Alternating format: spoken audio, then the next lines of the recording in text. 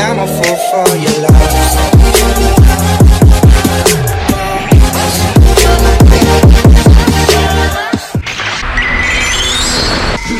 Nah, seperti biasa, kali ini kita akan mereview untuk One Piece terbaru yang sejujurnya ini satu chapter yang luar biasa sekali. Tepat seperti yang sudah kita prediksikan, seharusnya kita akan mendapatkan 3 chapter pasca arc yang luar biasa. Ingat babak pertama Wano Kuni beres kita mendapatkan 1 chapter yang memperlihatkan keadaan Tis dan buah iblis baru dari krunya tersebut. Lalu beres babak kedua kita mendapatkan 2 chapter juga yang Sabo nggak tahu kemana dan kisah tentang Rocks the Shebe. Dan sekarang beresnya babak ketiga Wano Kuni, kita pun mendapatkan 3 chapter, di mana 2 chapter lalu adalah menjelaskan Crossguard, lalu juga Rayleigh, Seraphim, dan SSG. Dan sekarang adalah Im dan Uranus yang, wah banyak sekali nih yang ingin dibahas. Tapi sebelum itu, mari kita review dulu untuk chapter 1060 yang akan berjudul Impian Luffy. Di mana di chapter kali ini kita mendapatkan color split di mana seluruh kru yang sedang duduk bersama-sama yang menurut saya ini keren babi. Tenang dong pasti buat fanboy Sanjay, soalnya Zoro dan Sanji ada di kanan kiri Luffy udah kayak sayapnya banget. Tapi apa mungkin sayapnya kayak gini? Atau mungkin jika ada Jinbei berubah jadi kayak gini? Fanboy Sanji langsung pada emosi nih. Nah, chapter dimulai dengan keadaan di Thousand Sunny seperti biasa. Luffy dan Robin yang tidak percaya jika Sabo membunuh Raja Cobra. Di sini jelas Robin tahu lah ya, tujuan pasukan revolusioner itu adalah bangsawan dunia dan bukan para raja. Luffy yang seperti biasanya akhirnya meminta untuk pergi ke Alabasta pada saat itu juga. Tapi Zoro di sini merespon dengan sangat baik. Seperti yang tertulis, Raja Cobra sudah mati. Apa yang akan berubah jika kau pergi ke sana? Ha? Dan Vivi pun bahkan menghilang yang terakhir terlihat di Marine Joyce. Dan Luffy menjawab lagi, oke, mari kita pergi ke Marine Joyce. Dimana ternyata Karibau sama seperti sebelumnya, dia dikurung di dalam tong yang walaupun harusnya sih nggak dikurung juga aman lah ya. Gak mungkin kan dia bisa ngalahin officer topi jerami yang luar biasa. Dan Zoro mendebat lagi, itu markas mereka bodoh.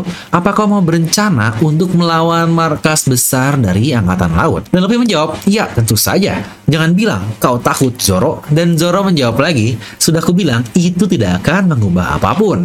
Nah, yang menarik sebenarnya adalah Luffy ini udah jelas-jelas dia tentang pemerintah dunia sejak dahulu ketika di NS Lobby, dan bahkan dia pula sudah menentang Angkatan Laut di Marineford lalu. Jadi seharusnya untuk Luffy ini pada dasarnya dia udah nentang semuanya, bahkan dia udah nonjok Tenryubito di Saboni lalu. Ini saya baca-baca komen kalian kayaknya pada puas banget ya waktu Luffy nonjok Tenryubito dahulu. Emang enak banget sih. Di sini pun kita melihat respon dari kru yang lain, dan Nami khawatir akan perasaan Vivi seperti apa dan berkata, baik, aku tidak tahan, di mana dia sekarang? Luffy dan Chopper pun berkata, ayo kita tolong dia sekarang, dan Zoro pun akhirnya menyanggah lagi.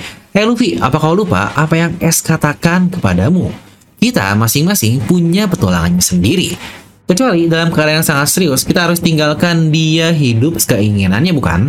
Dan Zoro pun berkata lagi, apa kau meremehkan Vivi? Kita semua tahu seberapa kuat Vivi ini. Ketika waktunya tepat, kita akan melawan siapapun yang menghalangi, tapi saat ini kita tidak bisa melakukan apa-apa. Jadi berhentilah berbuat menyebalkan. Dimana seperti biasa, Luffy, Chopper, dan Nami ngejek Zoro. Kata Luffy, kau ini seperti Oni atau Iblis. Kau adalah Onigashima. Ya, sebenarnya perkataan dari Luffy ini bukan ngejek sih, karena ya emang bener juga Zoro ini kan Iblis, Oni, Demon, Onigiri, dan yang lain-lain. Dan Chopper ngejeknya dengan Green Mom, Nami ngejek dengan Green Kaido. Aduh, ini Big Mom diubah jadi green karena Zoro kan hijau. Tapi yang kocak adalah, si nomor 4 ikut-ikutan ngejek Zoro. Dan Zoro pun merespon, diam kau nomor 4. Dan mereka ribut lagi. Yang aduh asli deh, kangen banget momen-momen kayak gini di kapal Thousand Sunny. Rasanya udah hampir 10 tahun kita tidak mendapatkan momen kayak gini lagi ya setelah terpisah dari Dressrosa lalu. Dan yang kerennya adalah di sini lagi-lagi Zoro dia mengambil alih posisi di saat Luffy tidak bertindak layaknya seorang kapten. Ya benar persis seperti kejadian Usopp dahulu di Water 7. Di saat sang kapten kelewat batas, Zoro lah yang akan maju menggantikannya. Lanjut, Robin pun berkata lagi, dunia benar-benar dalam keadaan yang kacau ketika kita di Wano Kuni. Luffy ada nama lain yang sesuatu denganmu di koran ini. Apa kau ingin tahu?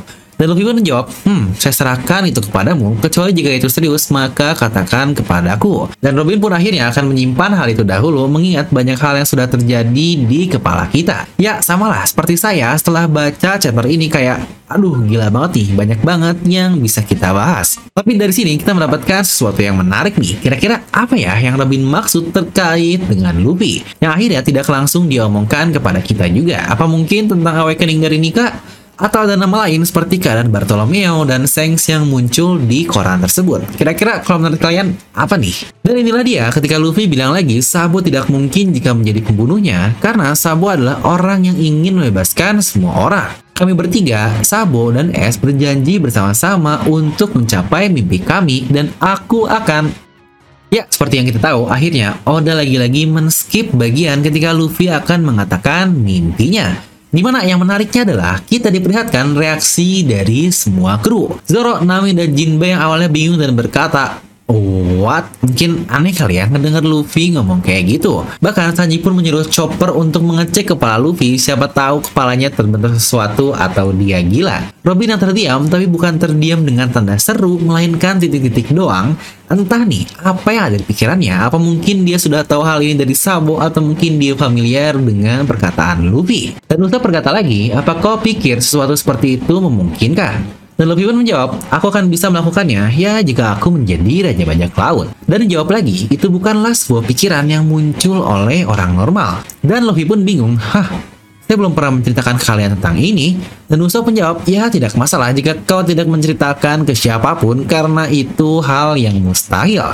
Dan Luffy pun menjawab lagi, berarti saya cuma bercerita kepada Shanks, S, dan Sabo.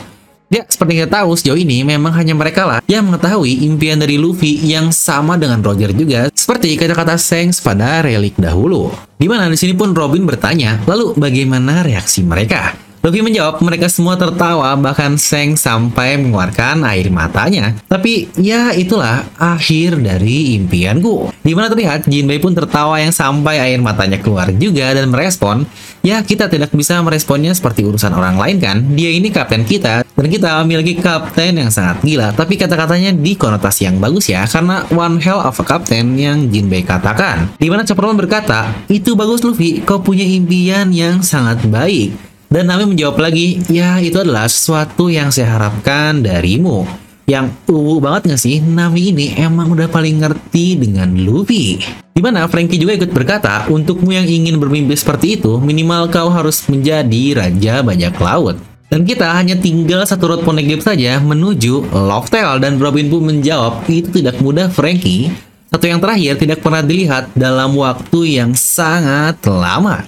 Ya benar, karena terakhir terlihat di Pulau Fishman 25 tahun yang lalu saat Roger dan Oden ada di sana. Kira-kira prediksi kalian di mana ya road poneglyph yang terakhir? Di Shanks kah, Chopper Gaban, Kurohige, atau Mary Joyce? Nah, mengenai impian Luffy akan kita bahas singkat di sesi analisis di belakang ya. Tapi yang menarik dari respon krunya semua adalah cuma Zoro yang cuma doang. Wah, emang kalau udah partner nih udah bodo amat banget kali ya. Dan kita berpindah ke keadaan Sabo kembali yang terakhir dia menelpon pasukan revolusioner. Di mana angkatan laut yang menyadap dan akhirnya disiarkan ke beberapa tempat di Marijoi seperti Gorosei dan tempatnya Imo. Di sini dia berkata, Sabo sang kaisar api sedang melakukan kontak dengan kerajaan Kamabaka. Coba cek lokasinya, dia ada di mana? Mereka tidak menggunakan deden musi putih, sepertinya mereka dalam keadaan darurat. Ayo, cepat lacak ada di mana. Nah, buat yang belum tahu, deden musi putih ini untuk menghalang sinyal agar mereka tidak bisa disadap oleh siapapun. Yang ini pun sudah pernah kita prediksikan di video prediksi lalu. Dimana ternyata Sabo ada di kerajaan Lulusia. Itu adalah satu dari ke-8 negara revolusi yang baru saja terjadi, sebuah tempat yang sangat pas untuk persembunyian Sabo. Sabo lagi kan, Sabo. Dikatakan satu dari 8 negara. Menarik nih, ini bisa jadi bahasan kira-kira apalagi ya negara lain yang masuk selain Lulusia ini. Nah, ngomong-ngomong tentang kerajaan Lulusia pun sudah pernah saya bahas lengkap di video spoiler kemarin. Terutama hubungannya dengan Kurohige, S, Kobi, yang akhirnya plot-plot bagus ini akhirnya udah sambungkan di chapter ini. Dimana Gorosei pun merespon, begitu, sungguh pria yang tidak beruntung, atau mungkin ini adalah takdirnya. Di mana Sabo berkata, aku minta maaf atas apa yang terjadi, dan Iva pun menjawab, tidak apa-apa, kau baik-baik saja, itu sudah sangat baik. Dan Sabo melanjutkan, Dragon-san, aku bukanlah orang yang membunuh Raja Cobra. Di mana sini kita perlihatkan pasukan revolusioner yang lain yang sudah tahu jika Sabo tidak mungkin melakukan hal itu.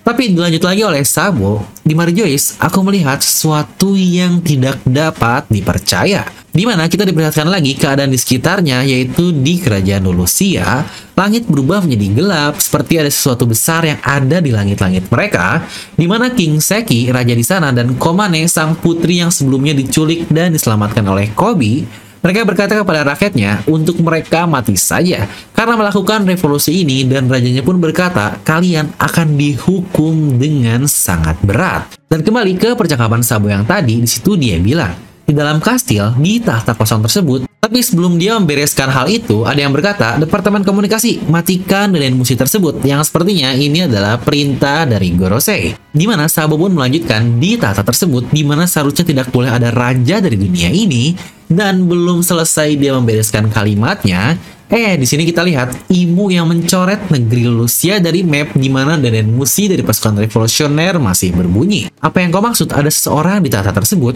Hei Sabo, kau tidak terdengar jelas. Jelaskan sejak awal apa yang sebenarnya terjadi. Dragon benar-benar marah kepadamu dan dia tidak ingin berbicara kepadamu lebih jauh. Hei Sabo, kenapa kau tidak berkata apa-apa? Apa kau takut konsekuensi dari perbuatanmu itu? Di mana ternyata percakapan mereka sudah terputus dengan kejadian yang luar biasa juga. Yang ternyata di sini Gorosei dia berkata juga ke Departemen Komunikasi alias Angkatan Laut, dengarkan ya, kalian tidak mendengar apapun. Kalian tidak mencegah apapun. Kerajaan Lucia, negeri itu tidak pernah ada sejak awal. Yaitulah ternyata sebuah cara atau doktrin agar informasi yang sangat-sangat rahasia ini tidak tersebar kemana-mana. Jadi begitulah cara pemerintahan dunia untuk menghilangkan sesuatu. Mungkin juga insiden God Valley adalah pernah terjadi hal yang seperti ini juga.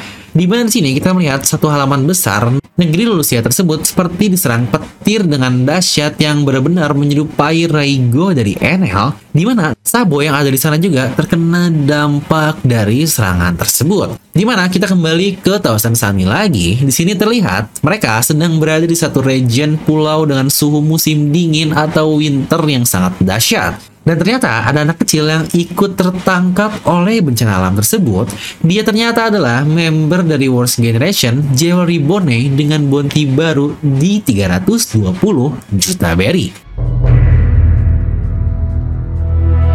Nah, seperti biasa, kita akan menganalisis secara singkat kira-kira apa ya yang terjadi di chapter ini. Dan seperti biasa, buat yang cuma butuh review saja, kan bisa langsung skip bagian ini ya. Yang tapi kalau dilihat-lihat dari komen, kayaknya banyak juga ya yang malah butuh bagian analisisnya doang. Aduh, emang nih kalian ini mantap banget. Nah, sejujurnya banyak sekali yang muncul di pikiran saya setelah membaca chapter ini, yang mungkin bahkan bisa menjadi 3-5 video sendiri. Tapi oke lah ya, akan kita bahas singkat dahulu dan kita akan mulai dari akhir chapter. Yaitu, Luffy sudah berada di teritori pulau baru dengan suhu yang sangat dingin. Mungkin banyak dari kalian sudah tahu akan kemana arah pembicaraan ini. Ya, dimana prediksi saya, Luffy ada di pulau Yukiryu, atau dengan kata lain, markas dari SHANKS. Kenapa?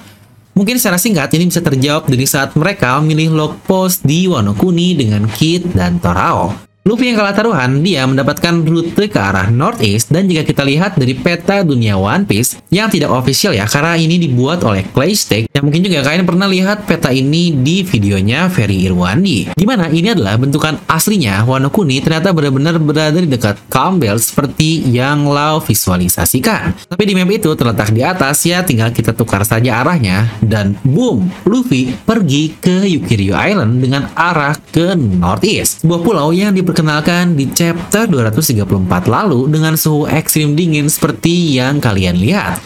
Apakah ini memungkinkan? Ya, mari kita tunggu saja untuk chapter selanjutnya. Tapi yang menarik, Luffy, Chopper, dan Bonnet sepertinya terpisah dari kapal ya. Kebiasaan nih, mereka bakal berpencar lagi di sebuah pulau baru. Lalu pembahasan selanjutnya adalah, kira-kira impian Luffy ini apa sih? Hal menarik yang kita dapat di sini adalah impian Luffy ternyata ada sangkut pautnya walau tidak secara langsung dengan Raja Bajak Laut. Makanya Luffy selalu bilang ingin menjadi raja bajak laut karena itu adalah salah satu cara untuk menggapai impiannya tersebut. Bahkan Frankie bilang, ya itu adalah hal minimal jika kau sudah menjadi raja bajak laut. Tapi apa sih sebenarnya impiannya sampai-sampai semua orang pada tidak percaya dan bilang jika itu sangat mustahil. Bahkan dulu saja Shirohige berkata impian Roger ini sangat kekanak-kanakan. Hal simpel yang bahkan kepikiran oleh Luffy ketika masih bocil, kira-kira apa ya yang bahkan sampai sekarang belum ada tunjukkan yang menurut saya pasti jawabannya bakal sangat simpel sekali. Yang sejujurnya tentang ini pun sudah pernah saya buatkan video sendiri tentang impian dari Luffy, tapi ada satu komen menarik nih yang saya temukan yang bilang, jangan-jangan bang, kalau Luffy ingin bertualang ke luar angkasa dan bikin pesta besar di luar angkasa tersebut. Ya mungkin jika secara sekilas ini terkesan mengada-ngada, tapi Oda bahkan pernah menunjukkan luar angkasa juga kan, alias bulan melalui God NL. Yang fitnya pun masih belum jelas kira-kira apa sih yang Oda bangun dengan membuat bulan atau very far tersebut. Dan luar angkasa itu jelas kekanak-kanakan banget, sama seperti kata-kata Shirohige kepada Roger dahulu yang kira-kira memungkinkan gak ya? Kira-kira kalau menurut kalian yang impian paling bocil tapi mungkin gak kepikiran, tuliskan ya di kolom komentar. Nah maka dengan Luffy mengatakan impiannya ini, semua kru Luffy sudah tahu tentang impian sebenarnya sampai di akhirnya yaitu Jinbei. Jangan lupa, Yamato pun tahu impian dari Luffy, maka sudah jelas lah ya jika Yamato ini sudah menjadi nakama dari topi jerami. Dan bahasan analisis terakhir singkat kita adalah tentang Imu dan Uranus, yang wah ini gila banget sih. Yang notabene kejadian tersebut terjadi secara real time alias instan banget. Sabo dia masih nelpon dan belum selesai aja, dia langsung kena hukuman dewa dan hilanglah satu negeri.